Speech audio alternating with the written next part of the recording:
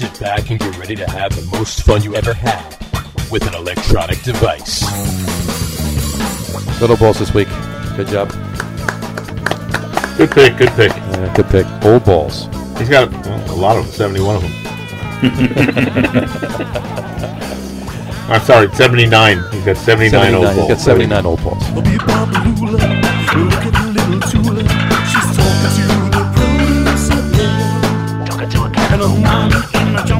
All right, everybody, welcome out to the Locker Room. It is Wednesday, October 28th, 2020. Jersey Johnny coming at you, and with me, as always, are Radio Pete and Harry Lugnut. Say hi, guys. Hi, guys. Hello. We're actually not going to jump right into to football. We're going to jump right into baseball tonight because last night the Los Angeles Dodgers beat the Tampa Bay Rays in Game 6 of this year's World Series, and it's an interesting story, and we're going to get to why right now. Why don't we start with Pete? Why don't you give me your take on Mr. Snell's performance? Oh, it was really, really good. So you thought it was good, right? You thought he should have stayed in the game? I think he was pitching pretty well. He gave up, I think it was 2 hits, including the one right before they yanked him. He had 9 strikeouts. He was mowing them down. 73 pitches, I think, at that point. 73 pitches, and unfortunately, analytics happened to get in the way. And I posted immediately that I hope the Dodgers win immediately after he was yanked, and that Mr. Cash is a moron. And so I wished ill upon the Rays, who I had been previously rooting for before that idiotic move. 73 pitches, though, but on not the normal day's rest with a bullpen that has been pretty darn good. And let's be honest, they lost by giving up 3 runs, and you should be able to win, a game where your pitching gives up 3 runs, but they didn't. And it wasn't like Clayton Kershaw was pitching. No, and I'm not arguing with the numbers. I'm not arguing with the theory behind it. I agree with you, by the way. I think they should have let him at least go at least 2 or 3 more batters. Yeah. They brought in Anderson, who I think I heard he gave up a run in like each of his last 4 performances or something outrageous like that. So he's slightly better than Aroldis Chapman. Yeah, slightly. Well, he didn't give up home runs in every one of those. He didn't lose the season for the Yankees exactly. 2 years in a row. Yeah. But he had not been as lights out as he had been over the course of the regular season and in the early part of the playoffs. Right. And so I don't disagree with any of the analytics and what they say, but what I disagree with is this is an elimination game and the guy's cruising. And I know everything, third time through the batter, and you look and it's a 12 point something ERA all that is fine. But and I think we've kind of talked about this, if you're really just going to completely remove any sort of human element from the game, that's just a mistake, I think. And it's going to make me not want to watch. Where was the gut check as opposed to the analytics? And it's not like, he gave up a run and he struggled in the third he was looking good. The guy was cruising. I mean, the definition of cruising. And they go, you gave up a hit coming up on the third time.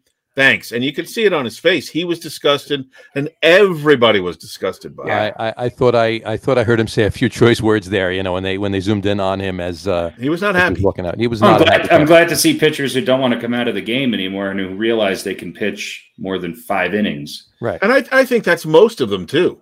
Yeah, maybe not. I think a lot of them are specialists now. And I think if you look at, the Dodgers are a prime example, so is Tampa Bay. They have guys who can come in. They can come in the 4th inning. They can come in and close the game out. And I think the series was really about who had as all World Series are, as I've been saying my whole life, whoever has the most arms on hand wins. And it was never more obvious than this year when everybody's pitching. A lot of times, what was there, 2 days off in this whole World Series? Yeah, Thursday and Monday, just for football, because of football. That was how it should. It's I think that's how it should have been. I don't really. Well, only because there wasn't travel. Normally, you would have the travel days, right? There's no need for it if there's no travel, for that extra day. And that's fine if they change that going forward, but that's going to totally change Major League Baseball even more so where you're just going to see it's just going to be whoever happens to have 7 arms that can get you through 9 innings. But also, if you just do, if you have all these guys that go 5 or maybe 5 1/3, and that's all they do all year, you're going to transform them into pitchers that can't go 7 or 8 or 9 anymore. Well, nobody can, because they just haven't done nobody it. Can, and the ones that can aren't allowed to because and look, there has been. I call this the Kawhi Leonard effect, who I happen to think is one of the top 3 basketball players in the league right now. Right. There is something to be said about the way in which athletes are today, which you have to look at the long haul and what their bodies are able to do. This isn't Don Drysdale pitching, that game doesn't exist anymore, unfortunately, because I'd much rather see a guy go 7 innings and then have 2 relievers and not have this bombardment of pitchers coming in. Absolutely. I would too. I'll say this. This was a good, and this was one of the better Major League playoffs I've watched in a long time. Now, I said this would go 7, and I said the Rays had a good chance, and it was pretty close to going 7. It was pretty close. Somebody else said it was going to go 6, though. But, yeah, and I think if the Rays just had a couple hits last night, they would have won that game, and we wouldn't be talking about pulling the pitcher. They just could not get guys on base to home plate. Look, it's not ultimately. So go ahead. I was going to say it's not a given that Blake Snell would have not given up those runs and that the Rays would have won the game. But I think that all in all, they stood a better chance of leaving him in the game than yanking him at that particular point. And hindsight's 20/20. What are you going to do? Yeah, and you can't argue with it because look, pitchers are dominating in the playoffs this year, with the exception that they give up a ton of home runs. That's what baseball has become. It's become there's not a lot of small ball. There's not a lot of pitching with the bases loaded. There's not a lot of even intentional walks. It's outs, a lot of three and out innings, and then bam, somebody launches one into the upper deck. It's just the way the game is. Having said that, seeing Tampa, good for the Dodgers. I mean, look, I guess it's a good month for LA. They had the best lineup, and Kershaw showed up and did what he was supposed to do, and they backed him up. And that reliever, whose name is escaping right now, who has, I think I have more hair on my right arm than he does on his entire beard that he's sporting. But he was lights out. And that's what it takes. Timely hitting, usually from guys that you don't expect down the lineup, and a hot reliever or middle relief and pitcher. And that's usually what wins your World Series. And the Dodgers had all of that. Yeah. And there were also a couple of the line drive that kind of almost got caught in the webbing or whatever it was protecting the stands. Had that kind of bounced out of into fair territory, that would have been probably one less base. You wouldn't have had a runner on third, and then you had the pass ball. Right. So there was this comedy of this cascade of things falling apart. I can't remember what game it was, but the Rays were an inch away from catching that line drive that drove in, wound up becoming the game-winning runs. It was a good series. The Dodgers were a better team. They should have. The Dodgers were a better team. Yeah, the Game 4 finish was, a cavalcade of errors there. So, and I think you're to your larger point, you can't just score one run, and really you shouldn't expect to win too many games 1-0. Not in the World Series anyway. Not in the World Series. Everybody who's playing is just. You shouldn't expect to win a game 1-0 all season long. You're gonna, but you shouldn't expect it all Not season anymore. long. I mean, you just don't see it very much. Yeah. But you do see how, as the playoffs sort of shrunk from round 9 to round, from the first of 9 rounds, where, Well, let's see. There were 7 best of 5s, right? No, 4 best of 3s. It was Mawa High got into the first round against the Astros, and. And there was that Little League team from Taiwan. That's right. How they got Taiwan beat Tom's River West. Right. Yeah. And the Cuban Little League team actually had older players than the guys who were on the Dodgers. But. Right. Exactly. Yeah. Some of those guys were coaches from the. And the Rolando Molino All Stars were in there from the minor leagues. Yeah. It was an interesting playoff. Right. Here's my ending comment on the World Series and on sports in general. If you're going to wear a mask, it has to go over your nose. You can't make it a chin diaper. So if you're not going to wear a mask, don't wear a mask. If you're going to wear it, put it over your nose. I just it just drives me nuts watching these guys with these chin diapers around their face for the whole game. It's just.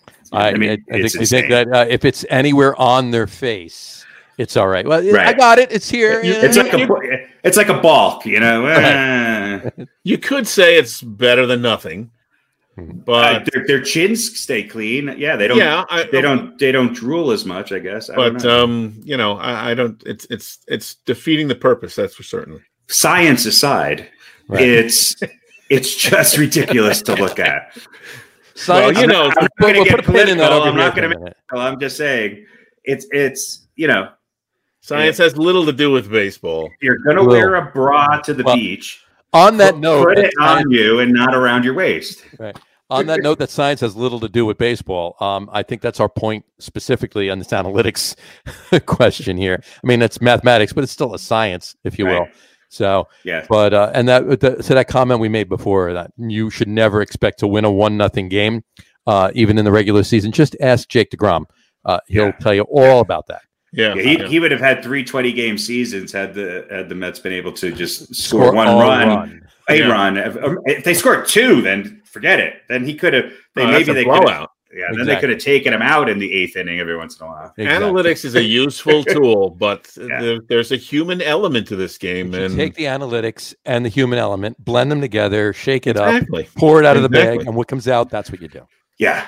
I mean, analytics is great for taking an Oakland A's team into second place every year. Yeah. It's not great for winning a World Series. And Aaron Boone's an analytic guy. Joe Torre went by his gut and asked Don Zimmer what he thought.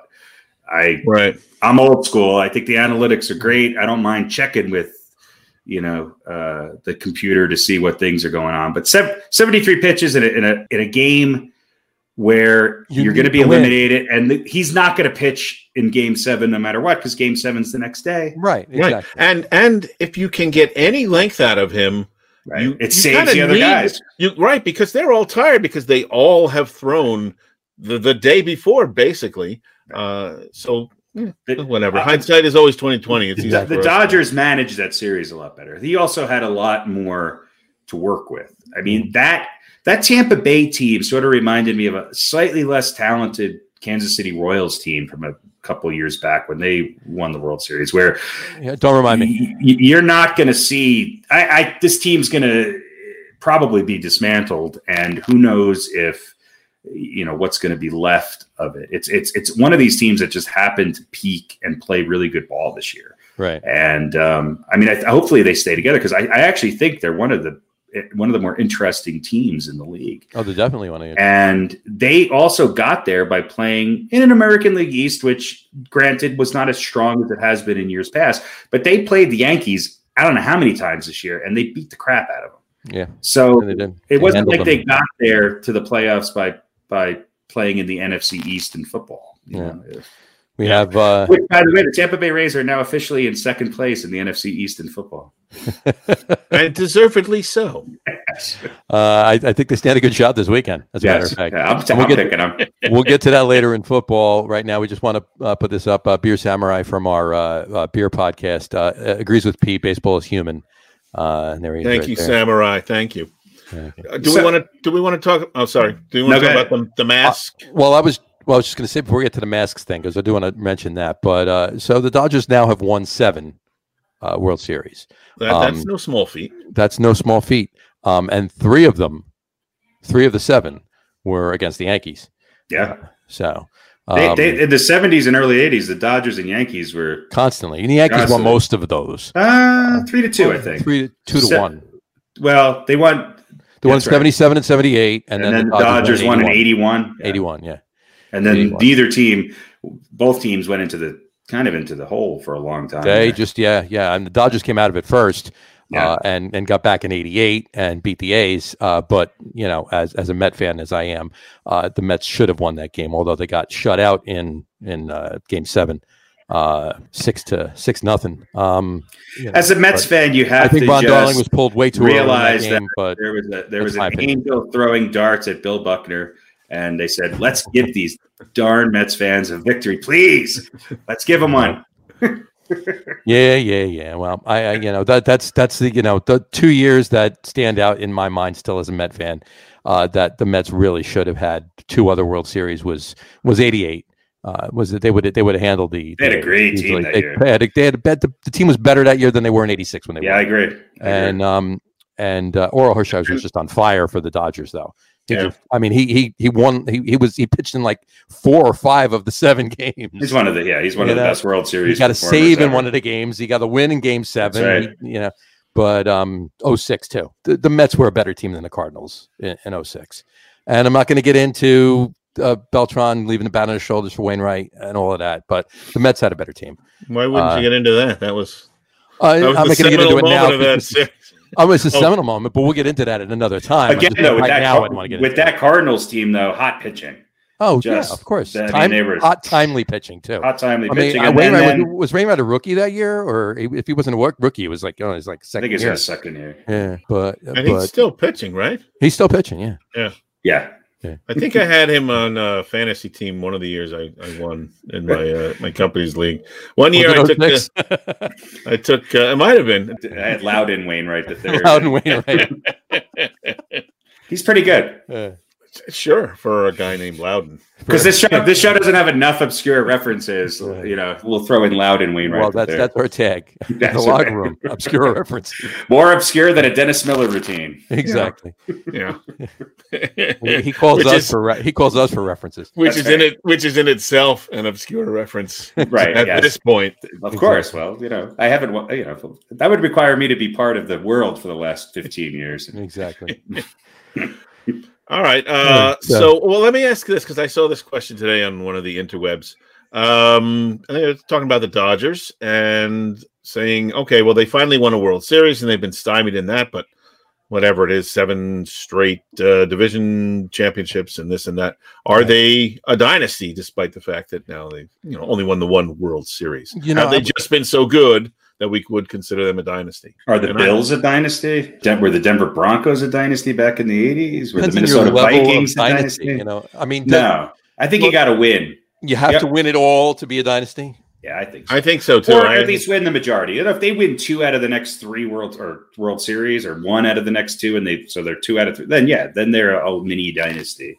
Yeah. But I would put that in it. I mean, it's kind of a weird. I mean, why do you have to use the word mini? But yeah, I would say that. I mean, the Bills. Well, I put mini because this season was 60 games. But I mean, let's face it. I can still look at the Bills as a dynasty. I mean, who's ever gotten to 4 Super Bowls in a row? I mean, it's the only team that has. Yeah. And so they were good. Obviously, they were good enough to get to the Super Bowl. They just didn't do the right things in the Super Bowl to win any of those games. And by all means, for all intents and purposes, they should have won the first Super Bowl. They should have beaten the Giants. But would they still be a dynasty? When I think of dynasties, I think of the Celtics. I think of the Celtics. Yeah, I mean, multiple times. You're right.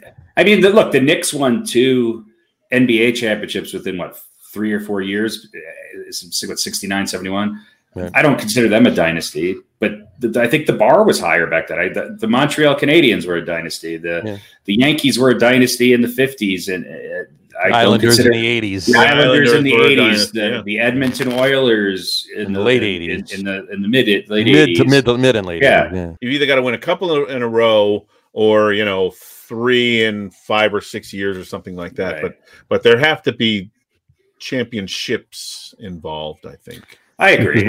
And multiple. There has to be another word for dynasty of teams who are always there and never won. And obviously the Bills and Vikings are right up there. The Utah Jazz. Sure. I mean, the Red Sox were like that forever. The Red Sox were constantly relevant and never did it. And I would say once the Red Sox won their first one, they are on the bubble of being considered a dynasty. I think it's winningest. They're the World Series winningest franchise in this century. Right. Right now they won 4. Right. I think in 2 or 3 years we might look back and say the Astros are a dynasty. Mm-hmm. So I think you got to win 3 or more, or at least 2 or more in a relatively short period of time to be a dynasty. All right, 3 or more in a longer period of time. Agreed. All right, here's my next question. Do we really call this their 7th World Series victory, or is it more like 6.5? How legitimate is this season? Well, I mean, I don't think I think they had probably the obviously most truncated season. Yeah, I mean, obviously, I'm being facetious about that, but right, of course. As far as the legitimacy of this season, do we? I mean, we just go, well, it is what it is. They can only play the games they have. No asterisk. Or no asterisk. We don't need an asterisk. But do we say, yeah, they won, but it was 60 games? You know, if the Yankees won this year, I'd still count it as number 28. Well, and I'm sure Tampa Bay, if they won, would not be putting an asterisk next to it. So no.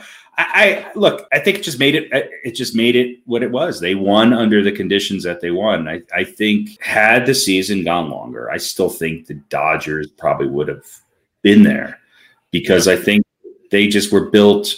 I think they peaked at the right time. The Rays had a better record. Am I right going in?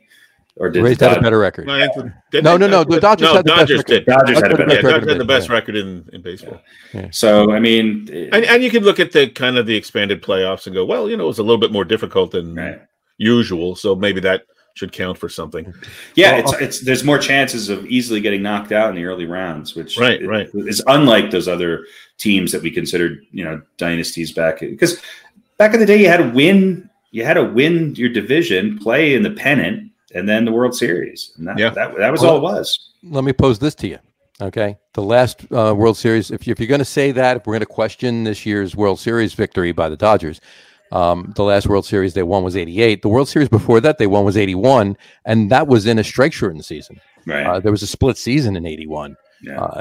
The playoffs were all kaflooey in that year. And, it wasn't 162 games. They didn't play that. They played games in the beginning of the season. Then they were off for a month and a half, 2 months, something like that. And then they played more games. So, I mean, not exactly, they played more games, but they played more games than this. They played more games than this, but they didn't play. I think they played 100 games. I think which is a lot more, absolutely, but it's still less than 162. So I think my point in saying this is I think, and ironically, the Dodgers won the World Series in both of those years. They win all the time when there's less games. When there's less games, the Dodgers win. That's the laziest champs ever. Yeah, and also, that season was you could obviously going to spread the blame for a strike shortened season. Sure. Some goes on the players and some of the blame goes to the owners. This was really nobody's fault except for a bat that somebody ate or whatever it was that started the whole thing. So you kind of, say, well, those guys were. When you said that, I pictured somebody eating a bat, like, it's a Louisville Slugger or. Listen, these new stadiums, they have Shake Shack and they have all these. It was a bat that bit a Pandalaquin or what the? Pangolin. Pangolin. And then somebody ate the pangolin. Yeah, I thought a pangolin was like a pansexual that ate the pangolin. penguin. Somebody ate the pangolin. I don't know. They got to stop serving this international cuisine at these new ballparks. That's right. It's like, do I want a hot dog or they got fried pangolin. Pangolin. Do they have that? Do they have the pangolin at the pangolin dog, like a corn pangolin? Pangolin at the Panda Express. Right. Well, I just imagine like the guy coming around, right, with the old silver card. Right. Hey, pangolin here! Got your pangolin here. Give me 2. Pangolin here. Yeah. That was good with beer. Which kind of my point in saying this is that in time, like everybody was talking about that, and obviously we were all younger then, but I mean we were old enough to remember this in 81. But everybody was talking about the fact, okay, well, are the Dodgers going to be really looked at as a World Series champion because of this strike shortened season and all this? Blah blah blah. I was never thinking of that. I just knew the Yankees lost and was pissed. That's all. You were, I know. You were more pissed than I was. But in any event, in time, damn Ron, that went away. That went away. Right. It fell by the wayside, and the Dodgers won an 81 World Series, and it moved on to the next. So I think the same thing's going to happen here. It's going to be talked about, and everybody's going to be talking about it. Are the Dodgers really a champion? Are the Dodgers really a champion? No one's going to say no, and eventually they're going to stop asking that question, and the Dodgers are just going to be the World Series champion from 2020. And that's really what I think. That's what's going to boil down. I don't think in 5th grade you were sitting back going, "Hey, I really think this strike shortened season is going to put an asterisk next to this Dodgers championship." I was. And you probably were. I was. Yeah, that's now that you think. Let me correct myself. You remember back that far? I was two probably. Things I know. Number 1, the Dodgers are not the champions because of the strike, and number 2. Tony Danza's a hell of an actor. That's right. Yeah, exactly. Yeah. Now pass me my chocolate milk. Yeah, I'll have my chocolate. It was fried bologna. which maybe brings us to fried bologna and a Twinkie chaser. Well, you know what? If we're going to talk about fried bologna, we should probably switch gears and go down to football. Yes. All right. Well, just quickly, the face mask. I'll just say this. To me, that was kind of a microcosm of sort of the attitude of much of this country, that there are a lot of other things that are more important than being safe. And I certainly have no ill will towards Justin Turner or anybody. A really weird situation having to pull a guy out of a game. But, I mean, he's got a virus that's really contagious. Mm-hmm. And maybe that should be more important. I feel terrible for him. He's a warrior on that team. He's been there for years now, right? Since 2014, I think. 2014, and yeah. The Mets, maybe the guy Andy Alderson kind of ejected him and sent him on his way. One of the guys you maybe feel happiest for. He's finally getting his. But he's also running around potentially getting people sick with a deadly virus. And like I said, it's just kind of says, okay, well, we've got priorities here. Right. And then certain comments, I don't know if we could have stopped him from coming out. Well, you should have thought about it. He should have stopped himself. But it is what it is. Hopefully nobody gets sick and dies. Well, that's and no one and then no one will learn a lesson about it anyway. And maybe if these people that were coming in closer contact with people that are wearing the chin diapers would think twice and put them over their nose, then things would be a little bit different. Right. And the other thing is, everybody involved there should now be quarantined. Every one of his teammates, everybody on the staff, the entire other team, anyone that he came in contact with should now be quarantined. And I guarantee they won't.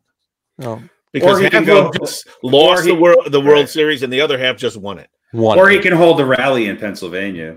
Right.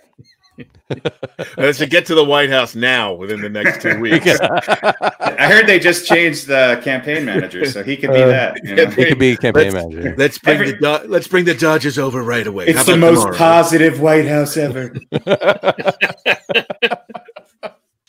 Oh my God! All right, well done, sir. Well done. Well done. On that note, let's switch gears to football. I just want to say only because he's obviously trolling us right now, but Mr. Samurai Dave, he said, not for nothing, every team was subjected to the same elements. They won. Get over it. That's his take on the Dodgers. I think we all agree with you. Yeah, we do. Yeah, I was merely asking the question. I think they were. I think he was telling you to get over it. I was thinking he was just telling everybody that was asking. Right. Potentially ask the question. Yeah, like they're right. We got bigger fish to fry than exactly. Whether the Dodgers are legitimate champions. I mean, the Dodgers had a lot of pressure on them because they were kind of the best team for a few years there and just couldn't win it. Yeah, no, they were. They definitely were. All right. So congrats to damn Dodgers. Congrats to the Dodgers. Brooklyn's original own, now LA. 2 championships for LA in the same year, and who knows? We're going to get to football now, and we're going to talk about the Monday night game, which involved LA in a little bit. But we're going to start with the Giants. We're going to start with the Giants, and we're not going to talk, folks. We're not going to talk long about the Giants or the Jets tonight because it's basically the same conversation every week. So there's no need for it. We're going to talk about certain points and then move on. That's about it. We could sum up the whole Giants season by just watch the clip of Daniel Jones. That sums up the Giants. It sums up 2020. It sums up the entire world in one play. Yes, it does. There you go.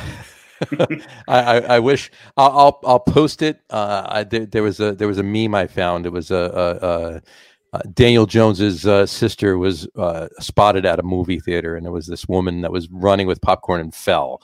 So I'll have to post that, and we'll check that out. But you watch two things though, Harry. The Daniel Jones run stumble, which we're all calling it now, and also Evan Ingram, catch the damn ball. Okay, catch the ball. Look, they made up for last week with me because they almost won again. And now they're back on track. They're just one game behind their neighbors for Trevor Lawrence, and we got a chance. Yep. We got a chance. Yep. They're hanging in there. Yeah. Well, I'll just say, look, misery loves company. There's a lot of company. Yeah, I did dub that play the run stumble. Because it rhymes with the butt fumble. And let's face it, the butt fumble is way more embarrassing Right. That could be. You could easily say that's the most embarrassing play perhaps in NFL history. I don't know. There's been a few. Yeah, but it's certainly up there. Worse so than the run stumble. Right. What I would say though is that I know they scored on that drive, right? I think they got a touchdown on the drive. They scored. Probably would have liked to have that extra time it took them back at the end of the game. Sure. Now, and again, it was a strip sack. So you go, well, it wouldn't have mattered, but maybe they would have called the first couple of plays a little bit different if they had, I don't know how much longer. I don't know how much longer it took them to get into the end zone. Another minute or something, maybe a minute and a half. I don't know. I don't think it was quite a minute or. Well, they all had to stop laughing. They would have had at least another 30, 45 seconds. But yeah, so maybe it would have run. There wouldn't have been as much laughing. You can't play football while you're laughing. No, so maybe they would have. There's no crying in baseball. There's no laughing in football. So. Run a couple of different plays with a little bit more time there at the end, but again, it was. So I'll kind of ask a variation of the question I had last week. Did the Jets have a better day by getting shut out than the Giants had by having an agonizing and hilarious loss? Well, the Jets got shut out the week before. So we're talking about... yeah. So, I mean, right. I knew what you meant. Yeah, you know what I mean. I knew you meant. Looking good in the first half and then getting shut out in the second half and looking terrible. Right. Well, I think that the Giants actually came out winners this week because they both lost. And, the Giants actually... looked markedly better on the pathetic scale than the Jets did, because the Jets actually looked good in the first half. The Jets actually looked like, oh my God! And in fact, I think I texted you guys, who was this team playing the Bills in the first half, and then we saw the second half, and then we saw the Jets come out in the second half. But they were so horrible in the second half, so horrible. What was it? They had 4 total yards. Yeah, it was 4. 4 yards of offense in the entire second half. Yeah. What other team? That has to be a record. Has to be a record. Unless there's anyone who ever just quit at halftime. Yeah, we're not coming out for the game. Or it's 78-3 right now. We're not coming out for the second half. I don't think that ever happens. Just punt on every time you get the ball back. Yeah, just first down. We're gonna punt. If I didn't know better, and it's not that I don't know better. This is entirely possible. You'd have to say there was some of it was on purpose. I mean, how could you? There's no possible way that you could really just be that bad. And we know that they're terrible, but 4? All you got to do is one running play where the running back, who let's say is almost 6 feet tall, a couple of plays where he just falls down, just get to the line and fall down, and you'll pick up more than 4 yards. Exactly. It was that even every time. Truly mind-boggling. It's unbelievable what they did. But I mean, Adam Gase gave up play calling for the first half of the for the game, but Dowell Loggins was doing the play calling, and he comes out and they looked like a team. They looked like an NFL team. Finally, they looked like and the Bills had to be caught off guard. Obviously, I mean the Jets went into the locker room after at halftime up. Right, it was 10-6 or 10-6, yeah, 10-6, yeah. And they had to be shaking their heads like, oh, who are we playing here? What is this? What's going on? What are we doing here? And I'm sure, obviously, it had a little to do with their revisioning or the game plan of the second half. But still, the offense to come out and get 4 total yards of offense, that had to be, I think you hit the nail on the head. There had to be, Gase had to pull that back, or Chris Johnson made a phone call. Joe Douglas made a phone call and said, hey, guys, we don't want to win this game. We got the first pick locked up now. You win this game, you're all fired. That kind of thing. I think Trevor Lawrence is going to start his master's degree right away if the Jets get the first pick. I'm not sure the Giants are much better, but look, this is a race for the prize. Yeah. And I hate to say this, but the Giants are a slightly better team than the Jets. Here's one thing I do know from watching the last couple of weeks. The AFC East is not much better than the NFC East. No, I think the Bills have come down to earth. The Patriots are obviously landing hard. Miami might win that division. I was thinking that the other day. I don't know why they're changing quarterbacks. Yeah, but they might win the AFC East. That's mind-boggling that they're pulling Fitzpatrick right now. I mean, I know Tua is the future, but you're actually You could win. I mean, yeah, okay, you're looking for the future. The future's now. If you can win this division in the shape that it's in right now, the way you played, the way they played the 49ers, are you an idiot? Tua's a rookie. Let him learn behind Fitzpatrick. He's a good, serviceable quarterback. He's better than most of the quarterbacks in the league right now. Starts to be as bad as any of the other quarterbacks. Yeah, if he comes back down to earth or switches the switch on again or whatever. He's arguably the best quarterback in the AFC East. Who's better? Yeah.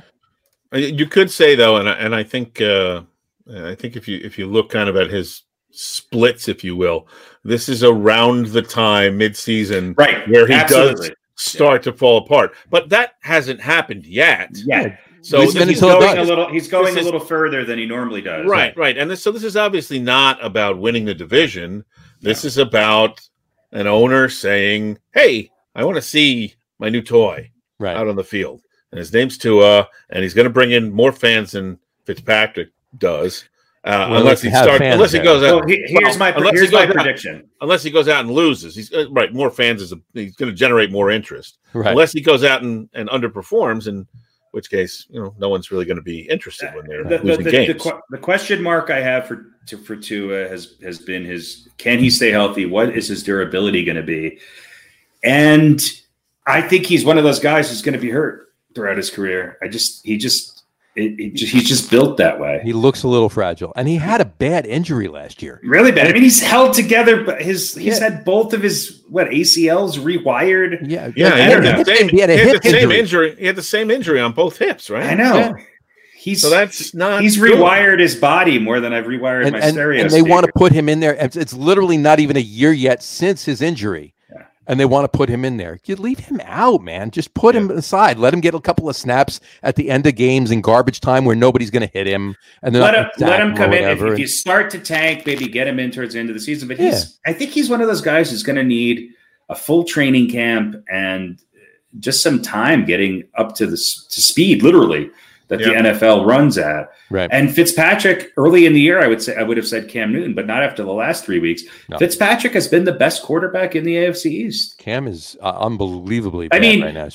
What's his name on the Bills? But he's also come back down to earth. He's come back down to earth. The last couple of games, Josh Allen has come back down to earth a little bit. And what's amazing is the upside for Josh Allen is higher, I think. Absolutely. Oh, there's a bigger upside than Ryan Fitzpatrick. Yeah, there's a higher upside for Josh. Well, I think even maybe for Tua. I don't know. Yeah. I would say for Cam Newton too. Yeah. Just because he's 32, I think, this year. But sorry, I cut you off there, Johnny. No, that's fine. I was just going to say, I mean, with all this talk, though, I mean, we're talking about, the tanking for Trevor. Last year was tanking for Tua. Thank God they all have some T in their name. Well, no, 2 years ago or 3 years ago was sucking for Sam.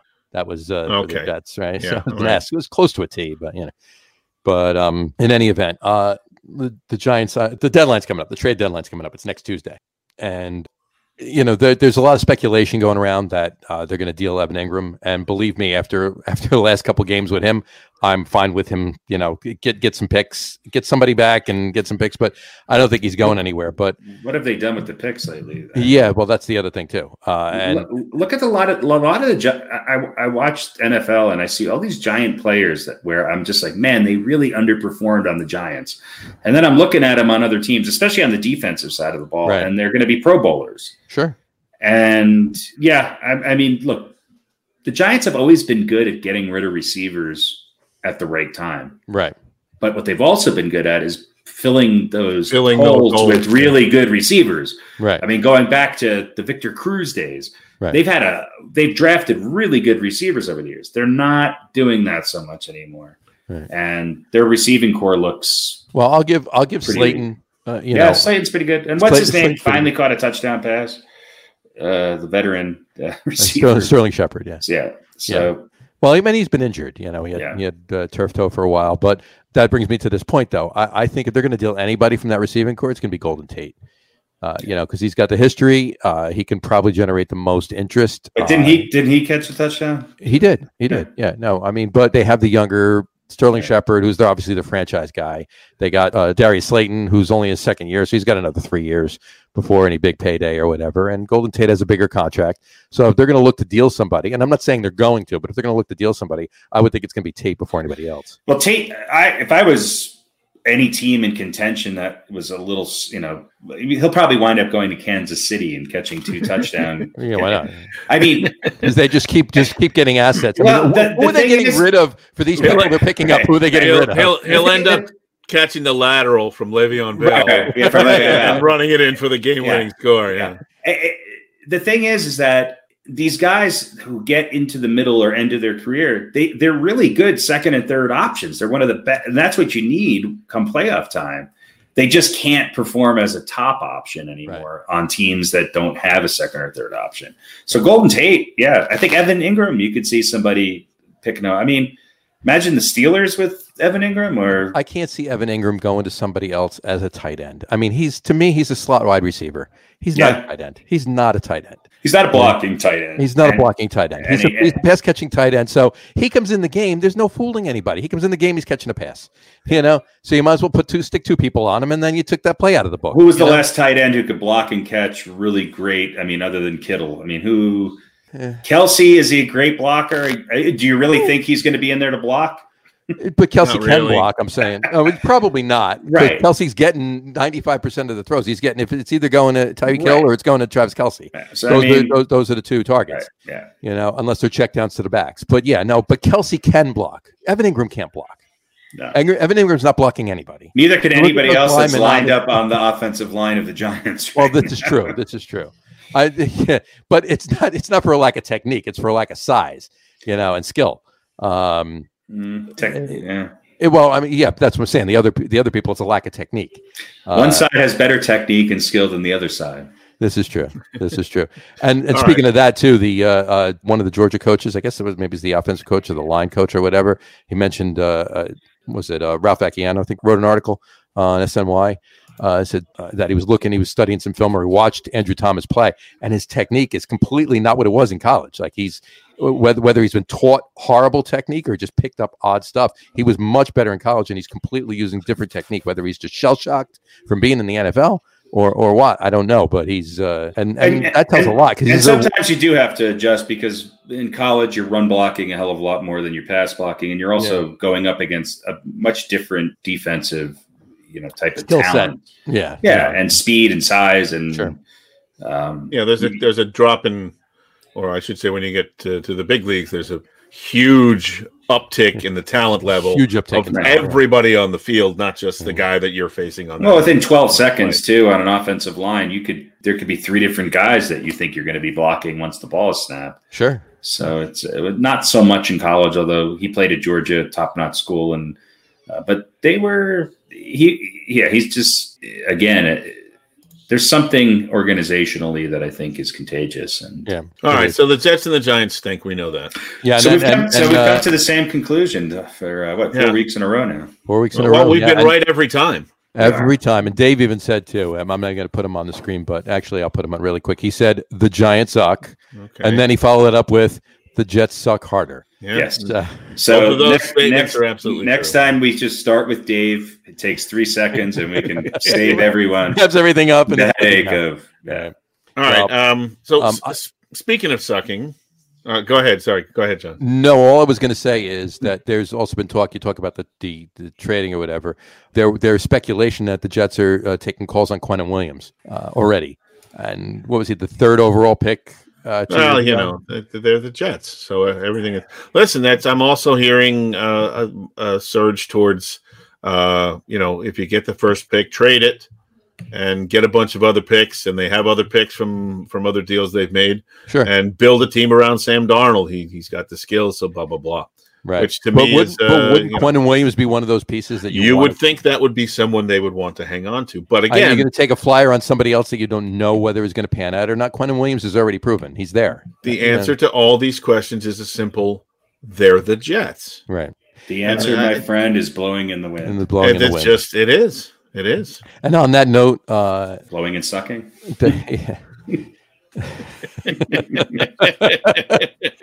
I hope the Giants. I mean, God, I hope the Giants can just squeak out enough to get that first pick.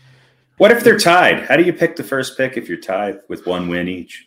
The division wins. Revolvers at 10 paces. That'd be great. Can it be? Please, can I nominate Daniel Jones? I think both quarterbacks should be shooting muskets. Right. And whoever gets shot gets. Knowing the accuracy of both, it'll take 6 shots easy. And they gotta reload. They're gonna need semi-automatic weapons. They're gonna clean the barrel, put the powder in, put the ball in, tamp it down. Let's hope Daniel Jones doesn't trip with the gun in his hand. Oh man! Well, you know what? All of these are very, very, very important points to be made. This is not stuff you let us preface that we do not wish violence in reality on anyone. This is called satire and humor, or at least an attempt at it. So for all of you under the age of 40 who don't understand that, then yes, look up on Wikipedia the definition of satire. It's probably changed by now. It probably doesn't mean the same thing it used to. Well, I'm gonna put your guys' pictures of all of us on there. I'll edit that page. Satire, just be sad satire. Exactly. Speaking of tripping, how much can the Falcons do to cement themselves as the worstest? Oh my God, choking. And I don't even really want to blame Todd Gurley. I blame Todd Gurley. It is his fault, but he knew what he was supposed to do. He knew what he was supposed to do. He did that before. He has, but he was put in a very difficult position. And he just, I think the momentum just carried him a little too far. Yes, he blew it, but I can't put it all on him. Like, just, you're going to kick the field goal. Why don't you just kneel down? 10 years Why ago, even hand off the ball? Why even hand off? No, but 10 years ago, take a knee, run the time. You score, and then your defense stops the other team. Right, right. I disagree with the strategy. What? Why can any NFL team score on any other NFL team when there's less than 2 minutes left? Why is that? Less than 2. It's a minute 4. Yeah, less than a minute. Now it's just like, hey, give me the ball with 6 seconds left at my own 6. And we're not talking. We're not talking. It wasn't Russell Wilson and the Seahawks, which we'll get into in a second. No. It was. Now Matt Stafford is a great quarterback. I'm sorry, he's a really good quarterback. He's just on a shitty team. But it's not like it was the Seahawks. It was the Lions. It was the Lions. Granted, they were playing the Falcons, but it was the Lions. They should be able. The Falcons defense, whatever state the Falcons organization is in right now, the Falcons defense should be able to hold off the Detroit Lions offense for 1 minute and 4 seconds. And obviously, it sends the message that their coach doesn't think that's a likely possibility. And so, if the touchdown by Gurley was a mistake, and you don't have any faith in your defense, then kick the ball back off and let him score on the kickoff. Right. And then get the ball back. Right. I mean, it doesn't. That makes more sense to me than the logic of. Granted, it would have been smarter to squat, but in today's NFL, would the Falcons have made that field goal? Yeah. Well, that's a good. That's the other thing too. They run it down to 1 second, kick the field goal, and miss it. That would have been more apropos than what happened. Right. So, but let's see other chokers. I feel bad for the Bengals. I know Joe Burrow. Look, that's twice that they should have beat Cleveland in my estimation this year. Again, he did his job, and then you just can't stop another team at the end of the game. The Browns are kind of a conundrum. I don't really know what to think of them, but at times they can put up points. Yeah. And without OBJ, apparently. Yeah. So. Yeah, we'll see if that holds up for the rest of the season. Well, wasn't he out from the beginning of the game too, though? Yeah. I mean that's too bad. I mean that's his second major injury he's had, and I broke an ankle and now an ACL, or he's had an ACL before. Now he doesn't have an ACL before. I don't think so. No, just the one ACL on the ankle when he was on the Giants. But yeah, I agree. The Bengals should have won both of those games, and not the Browns. But hey, you know what? The Browns are 5-2. That's hard to believe. Yeah, and this was just a week for that sort of thing. I mean, you had the Saints and the Panthers. That was a 3-point game. You had the Cardinals beating the Seahawks. That was ridiculous. You had the Steelers getting a win against the Titans, which you could. They almost pulled the Atlanta Falcons. They almost did. Yeah. But at least really smart enough to be able to hold on. Yeah. But crazy week as far as it's a very crazy week. Why? I want to go back to Harry. Why is it ridiculous? Who is it ridiculous for? Was it ridiculous that the Cardinals played above their means, or that that Russell Wilson actually got overcooked at the end of that game. Yeah, that's so. I just felt like that was everything went the Cardinals' way to get back into that game and win it. It did. Yeah, it did. I mean, but I don't think it was like there wasn't any bad calls or anything like that. It just it chipped Bell the right way. It seems like every NFL game comes down to this now, where it's just I don't know. I feel like it's too easy to score at the end of the game. They don't let them play defense enough. I feel like. Yeah, I think you hit the nail on the head there, Harry. That's exactly what it is. They've taken so much of the game out of the defense's hands that the end of the game means it's not the same as it was 40 years ago. No, if Dan Fouts and Dan Marino were playing with these rules, the Chargers and Dolphins would have averaged 73 points a game. Yeah. And you can say, maybe the coach doesn't have confidence in the defense. He may have confidence in the defense, but because they've been hampered so much, it's really difficult to make a defensive stand.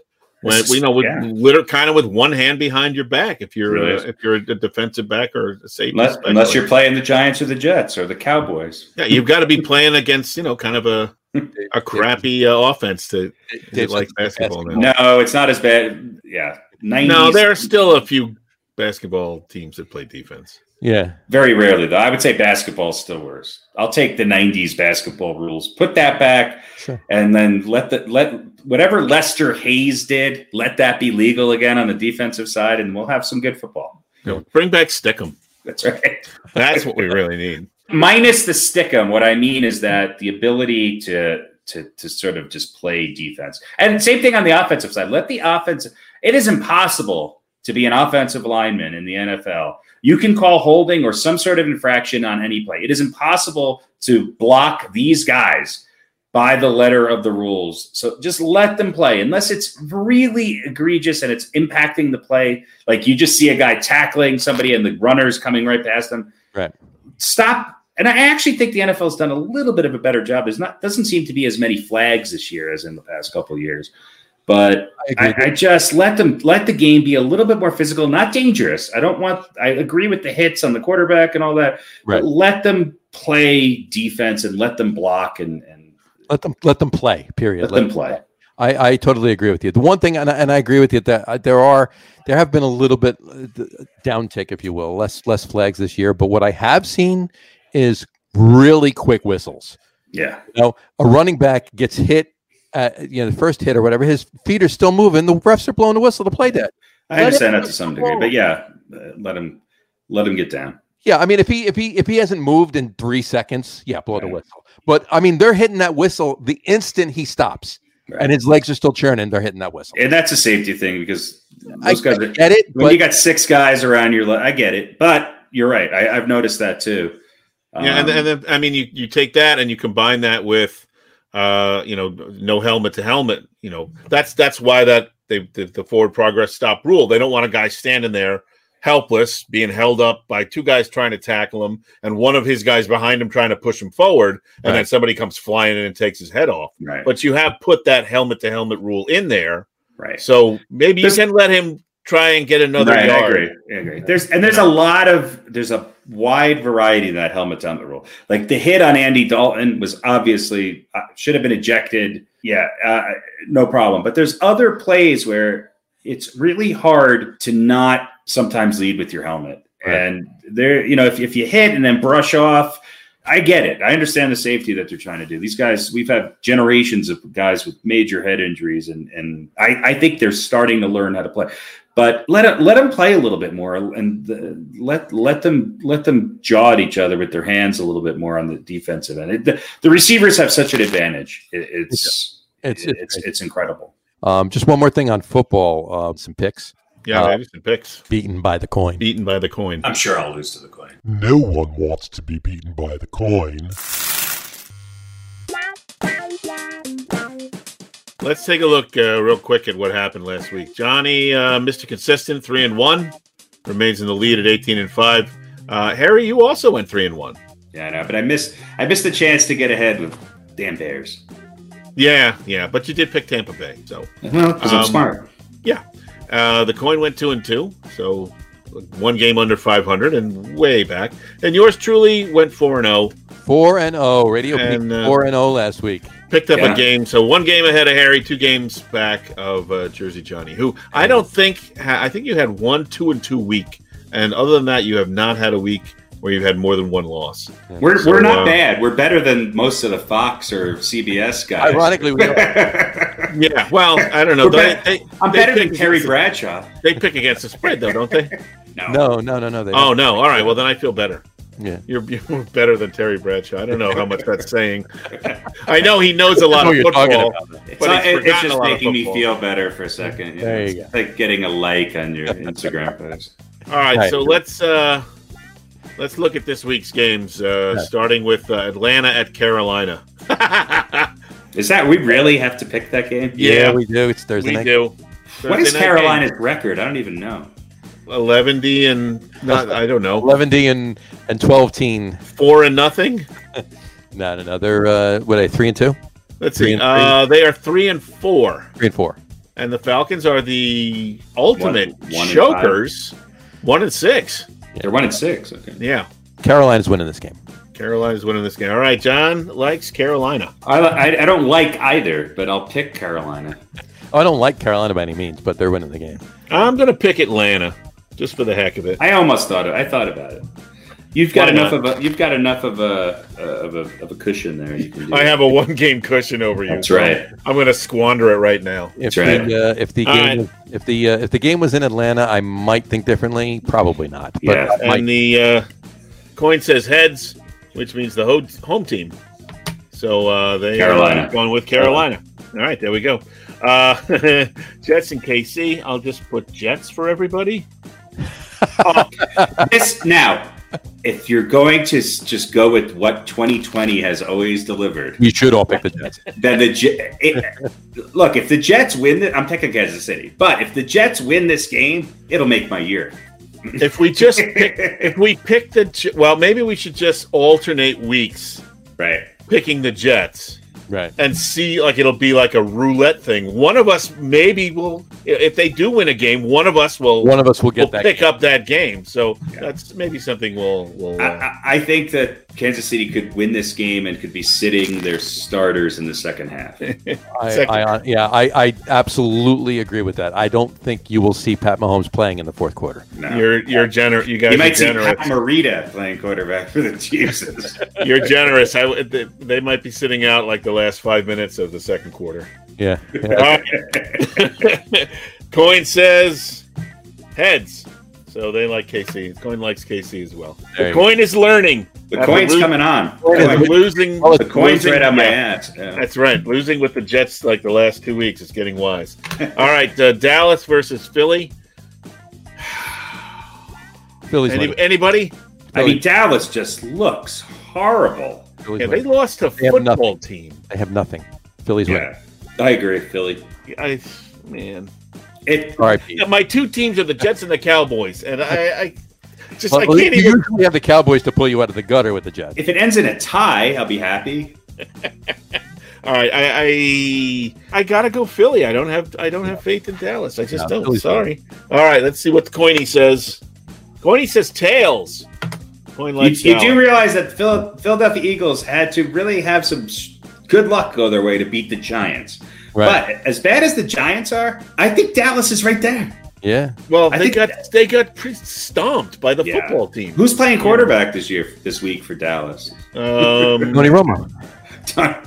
Romo was a good quarterback. They suiting up. It's not the playoffs, so they'll be fine. All right, and game 4. We only have 4 this week. Monday night, the Bucks and the Jinx. Tom Brady against the Giants once again. If 2020 was ever to write a script. I'm going to take this. I'm going to take this first. The Giants are home. Okay, let's think about these things. The Giants are home. Joe Judge knows Tom Brady. Okay, it is an NFC battle, but Joe Judge knows Tom Brady, and so does a number of the other coaches on Joe Judge's coaching staff. So with all of that factored together, I'm taking the Bucks. I put the T for Tampa there. I am also going to take the Bucks, as I seem to remember Tom Brady. There were a couple of games he lost to the Giants. Big games. They weren't anywhere near as small as this game is. No, but he's not. He's the kind of guy who's going to want revenge. When he lost to the Giants had Eli Manning in his prime with receivers and Michael Strahan playing defense. And an offensive line. And Chris Snee and O'Hara, David Gill. And Plexico Burris. Yeah. I'll put you down for Tampa then, Harry. Yeah. Well, I've been the Tampa guy all year long. I think they're going to Super Bowl. I hope they continue I hope they steamroll the Giants and we get closer to Trevor Lawrence. Yeah, I got to be honest with you. After the way they played the Packers 2 weeks ago and the way that the Seahawks played the Cardinals this past week, I'm kind of leaning towards you, Harry. Yeah, that definitely gives more credence to that theory. All right, let's see what old Mr. Quarter says. Quarter says tails. So that would be Tampa. That would be Tampa. So we are all in agreement on 3 out of the 4 picks. The coin's not taking many chances this week. The coin, Cowboys. That's it. The coin went 4-0 or something, and then went 2-2, and so they're getting smart. Right. The coin is learning. So even a coin could be 500 if you just don't think about your picks. The artificial intelligence, the opposite of that. That brings us to this week's top 10 list. Why don't you tell us about this week's top 10 list there, Mr. Radio Pete? I think we're sort of following a theme here of lousy teams, great players on lousy teams. And currently lousy teams. You're right. We've got to put that metaphor. We're picking players from better eras.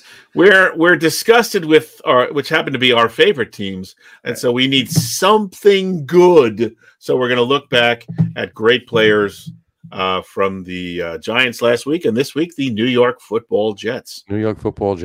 This list is going to be something of an example of what happens when you put me sort of in charge of things. You get weird results. It's a good list. So here's number 10, a guy named Jim Turner. And you go, what a kicker. Why would you? He was great. He was great. 2-time AFL All-Star. Of course, part of the, I forget which year it was. Oh, the Super Bowl that they won.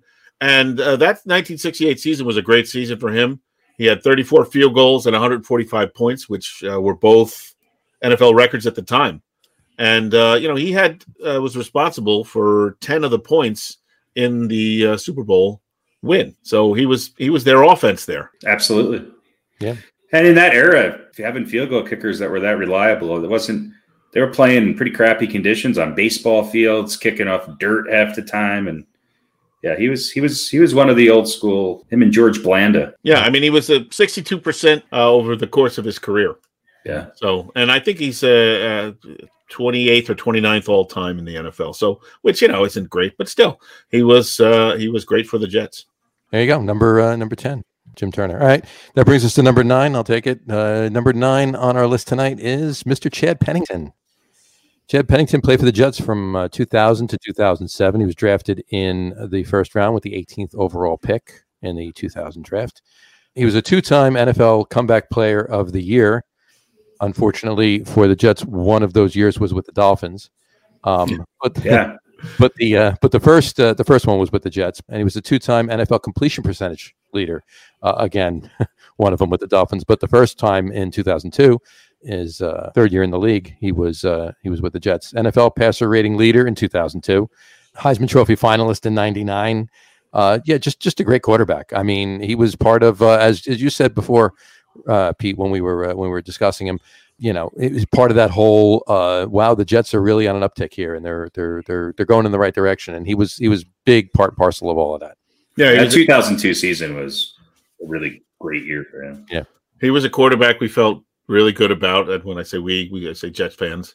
And you're right, like half of the great things he did with the Dolphins.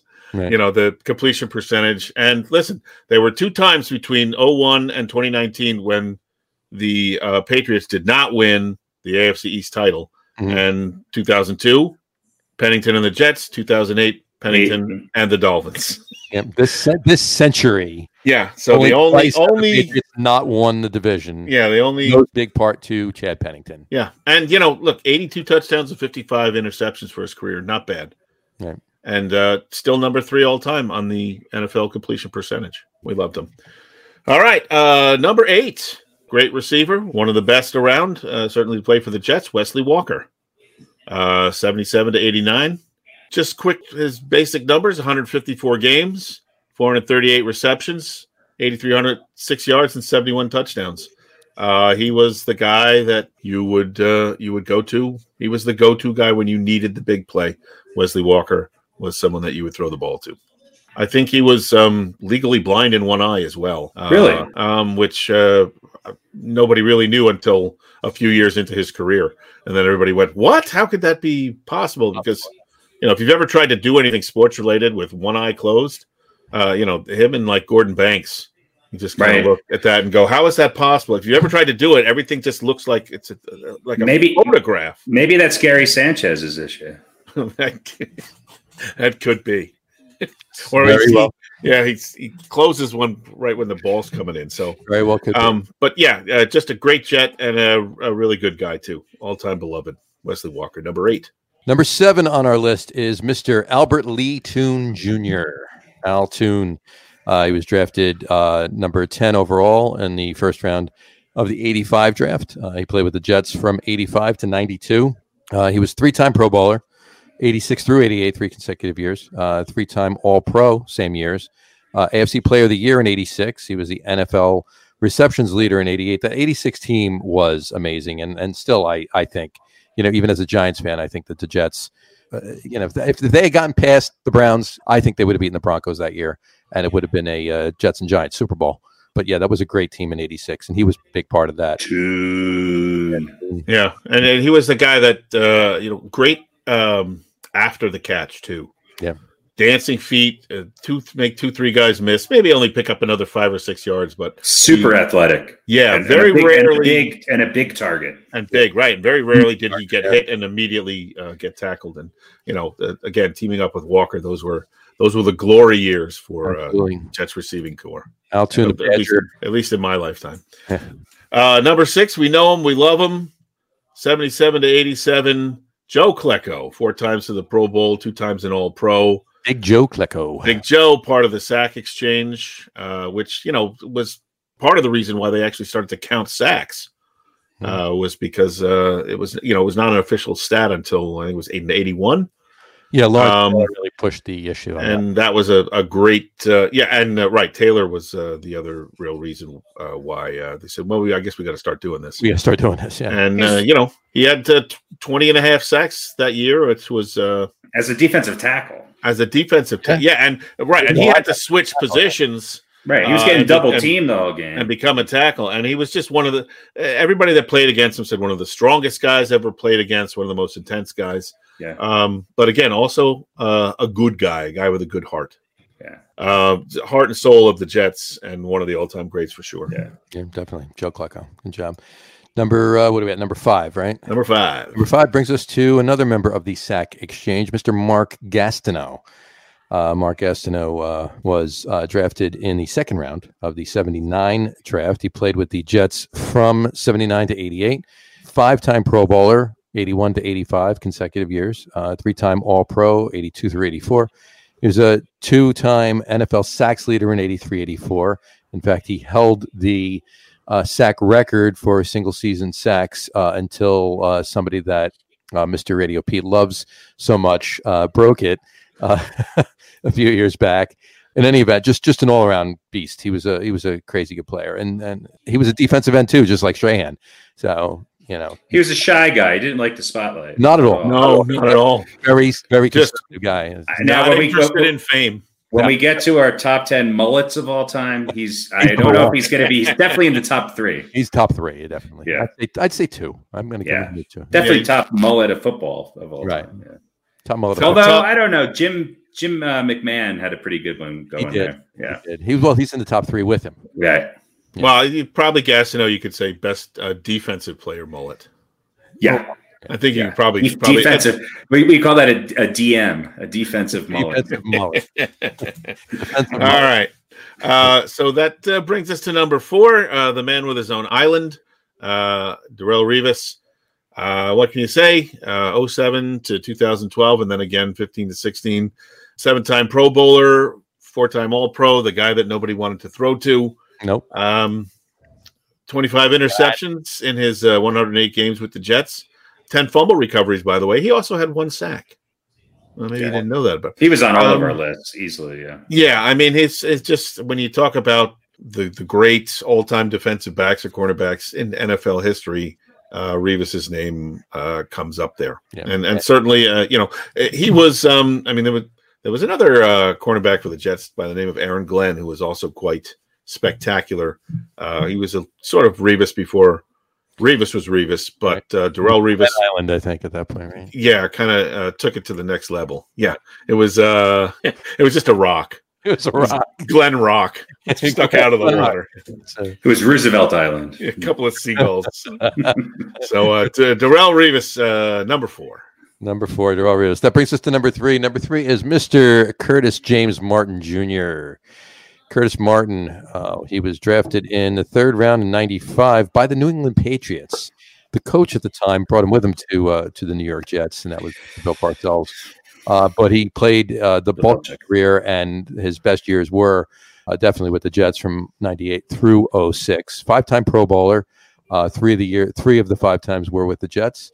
His 2-time first-team All-Pro, and that was both with the Jets in '01 and '04. Second-team All-Pro in '99. NFL rushing yards leader in '04. He was Rookie of the Year with the Patriots in '95, but just an amazing running back. Crazy. And Jets retired his number 28. So is he in the Hall of Fame? Yeah, he is. That's what I thought. He's great. Yeah. More of a Jet than a Patriot, and one of the few guys who came from somewhere else and actually remained good. Yeah, and even better, because he didn't have much. He only had 3 years on the Pats. He was good. He was great all those years. Yeah. And running backs lasted more than 3 years. Yeah. I don't know where he is on the all-time yardage list, but he's fairly high up there, I think. Yeah, his durability and his longevity he played a lot longer than I remembered when I looked it up. Yeah. You want to do number 2? Yeah. You want me to do number 2? You want to do 1 and 2? Yeah, once you do 2, I'll do 1. That would be number 2 on our list would be Mr. Donald Rogers Maynard. Don Maynard. Don Maynard was drafted in the 9th round, late rounds, in 1957 by the New York Giants. He only played 1 year for the Giants, then kind of went into obscurity for a year and went up to Canada and played, and then college coach got involved with the Jets and brought him to the Titans actually at the time in 1960, and he was a fixture on the Jets from 60 through Titans and the Jets from 60 to 72. Crazy good receiver. Super Bowl champion 2000 Super Bowl champion in 65. He played a long time. 60. 40 years. Finally, in his 40th year, he won a championship. Absolutely. That's crazy. He vowed to keep playing until he won. That's right. All right. All right. 2-time first-team All-Pro in 68 and 69. 4-time AFL All-Star, 65 and then 67, 8, and 9. AFL champion in 68, of course. Back before it was the AFL was part of the NFL. They actually won another championship and then went and played in the Super Bowl. 2-time second-team All-Pro in the AFL in 65 and 67. AFL all-time team. They retired. Jets retired his number 213. And yes, he is in the Pro Football Hall of Fame. Yep. 11,732 yards and 88 touchdowns. I mean, that was really that's ridiculous. Those are ridiculous numbers. Those Jets teams in the 11, almost the mid-60s were great. They were good teams. They were. Yeah. So the Giants let him go. The Giants let him go away. 1 year. Well, he played in the greatest game ever played. That's right. When the United came back and beat the Giants. In 58, I said. Sorry. 58. So, of course, that brings us to number 1. And, Harry, you want to take a guess at who it is? I'm going to guess it's, I don't know. Could it be the butt fumble? The butt fumble? No, it's a fur coat. I know. It's Mark Sanchez. There you go. Yeah. Yeah, he had the fur coat and pantyhose. Geno Smith is our number 1 Jet of all time. The Geno Smith punch is number 12. It almost made it. I would say that this is so obvious for this team. Like, I think when you say the New York Jets, this person 99.9% of the time comes out, even though he hasn't played in 40 years. It's just he's synonymous with the New York Jets and always will be. And there was a lot of, I mean, there was the brashness, right? There was the guarantee. There was the lifestyle, right? He was larger than life. He certainly didn't shy away from the spotlight. He was, he was New York, right? Yeah. The man about town and the commercials he did and the people that he knew he was really a sports celebrity. It was, the brashness was a little different than what you think of the brashness today, because in New York at that time you had Joe Namath, you had Walt Frazier, you had. By the way, folks, we are talking about Joe Namath. Yeah. Oh yeah. But but at that time you had the Joe Namaths of the world and the Clyde Fraziers. It was a good time to be a New York sports fan. Oh, big time. And he was confident. He wasn't. Yeah. And look, he made that guarantee. If they didn't win, nobody would have counted against them. Right. It was like, by him saying that, I think he was telling the rest of the team, hey, guys, we've got a chance to win this game. And they did. Yeah. I'll just throw a couple of stats at you, because I don't know who I could compare him to for someone who is so revered. And again, they won one Super Bowl, 60-61-4 as a starter for the Jets. Just over 50% completion percentage. 50. Yeah. 27,000 yards, 170 TDs, and 215 interceptions. So statistically, you would go, why is this guy? But he won the Super Bowl, and the league merged, and he, again, we talked about his charisma, and he made the guarantee. So you kind of look, and he, he threw a nice deep ball. You could say that about him too, right? Well, and when people, not to change the subject, but when people argue whether Eli should be in the Hall of Fame, I use the Joe Namath comparison, because I think Eli's numbers were slightly better, but they won it. They won those big games. They showed up big on the biggest stage. And, back then it was, you were more of a game manager. And then after that, you had people like Roger Staubach and Terry Bradshaw, again, compared to today's statistics, not going to blow anybody's mind. But they were just really, really good football players. Well, and he also brought legitimacy to the AFL, right? Which was the redheaded stepchild, right? They beat Oakland for the championship, and then beat the NFL, and sort of said, "Hey, we're here. We're just as good as you." So there's that kind of thing. But yeah, it's just an interesting case of a guy who didn't, again, it's not going to have the stats as far as compiling the same numbers, but you'd look at him and you go, kind of an average quarterback, but he provided the biggest moment in the Jets history, and for that he's legendary. Yeah, and he definitely, as you were saying, definitely was a big part and parcel of the merger. He was the face of an entire league. Yeah. Well, there you go. Number one, Joe Willie Namath. What a surprise! There you go.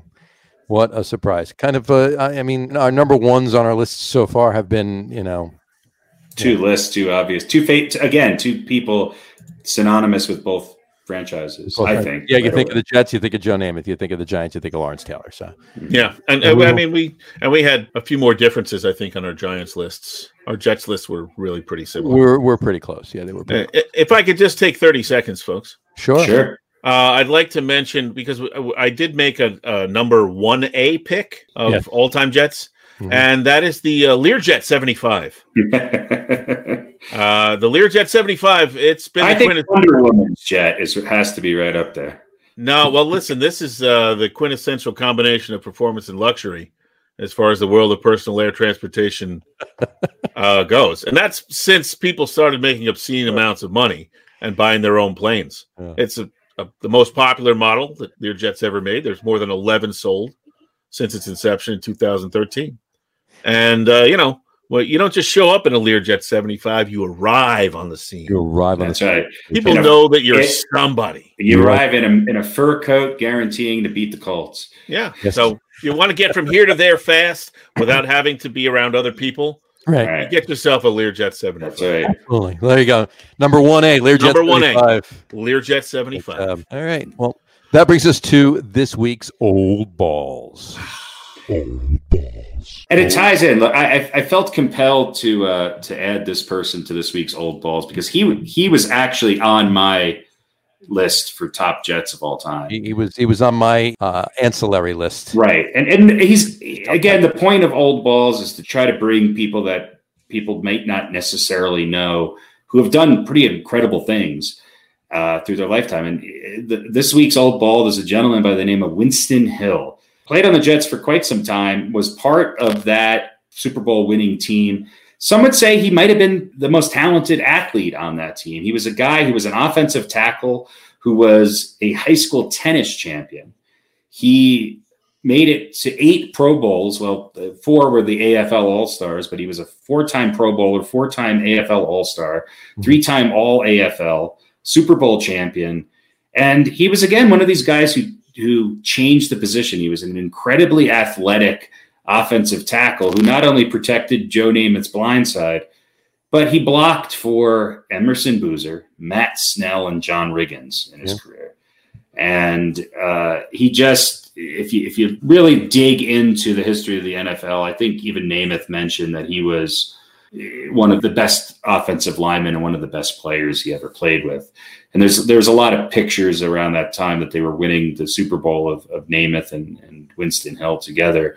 Of course, he was an offensive lineman, so he's not going to get the spotlight. The reason why I know about him is because around the same time I moved to Denver, he moved to Denver and he opened up a barbecue joint just south of Denver in the suburbs in a town that's now known as Centennial, Colorado, so just on the south suburbs of Denver. And I went in there once. I can't remember. I think I was working down in the Denver Tech Center, and I went in there with some people for lunch, and and then all of a sudden you find out who this guy is, and the fact that he's cooking barbecue for you, and he was a Super Bowl champion, right? And he was just one of the nicest guys. You would never know anything, other than the fact that he did have some memorabilia up and things like that. But he's one of those guys, when you think about that Jets team, there was a lot of really unsung players on that Super Bowl team. And I think he was one of them. He's one of the main reasons why they won a Super Bowl. And my humble opinion, I think he was the second best Jet, maybe the third best, definitely the most decorated. There's very few people in NFL history who make it to 8 Pro Bowls and win a Super Bowl. Yeah. So this week's Old Balls, he passed away about 4 years ago, which, I think he was like 74, 75 years old. But anyway, this week's Old Balls, Mr. Winston Hill, ties in with this week's top 10 as well. Quick question. How was the food? It was great. I mean, I didn't eat a ton of it but it was good. And it's weird. There's a couple really good barbecue joints right in that area. Kind of a strange area to have barbecue joints, but there's another place called Jabo's, who's also another great guy. Different type. Winston's was more Texas barbecue. Jabo's is a little bit more Southern barbecue, but it was good. It was really good. Yeah, it's still there. It's still there. I think it's called Winston's Barbecue or Winston's Smoke House or something like that. But it's still there. At least last time I checked. Hopefully, it's making it through these challenging times. Winston Hill. Winston Hill, and he's in the Pro Football Hall of Fame this year. He's in the Hall of Fame, yeah. This year, he got in the 100-year team. I think he certainly deserves. I think he certainly deserves to be, and he's a New York Jets Ring of Honor, and he's a New York Jets Ring of Honor, and second team all-time AFL, which I should have been first team. He should have been first team. Yeah, I agree with that.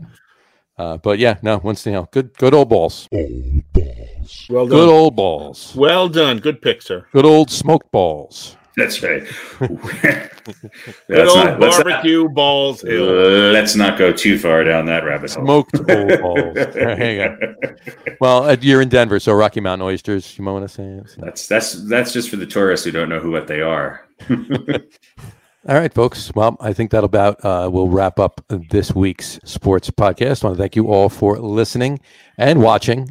This is the first one of obviously many to come that we're doing completely Facebook Live. You'll be able to check out our podcast when it goes live tomorrow or Friday. Hopefully by then it'll be up. Check it out on our website, www.logaroom.com, LAGERROM.com. You can also check it out on Facebook, which you're obviously looking at this on right now anyway, and Instagram and Twitter, all at The Logar Room. And folks, if you haven't done so already, go to Apple Podcasts, Spotify, TuneIn, and Stitcher, and subscribe to our podcast feed. And you will always be able to catch any of our episodes. You'll never miss one of them. So, all right, folks. Well, enjoy your weekend of sports. Cross your fingers for us and our picks. We will have a good weekend as well, and we will talk to you next week, folks. Thank you very much, and take care. We'll talk to you soon. Peace. Keep your tailgate up.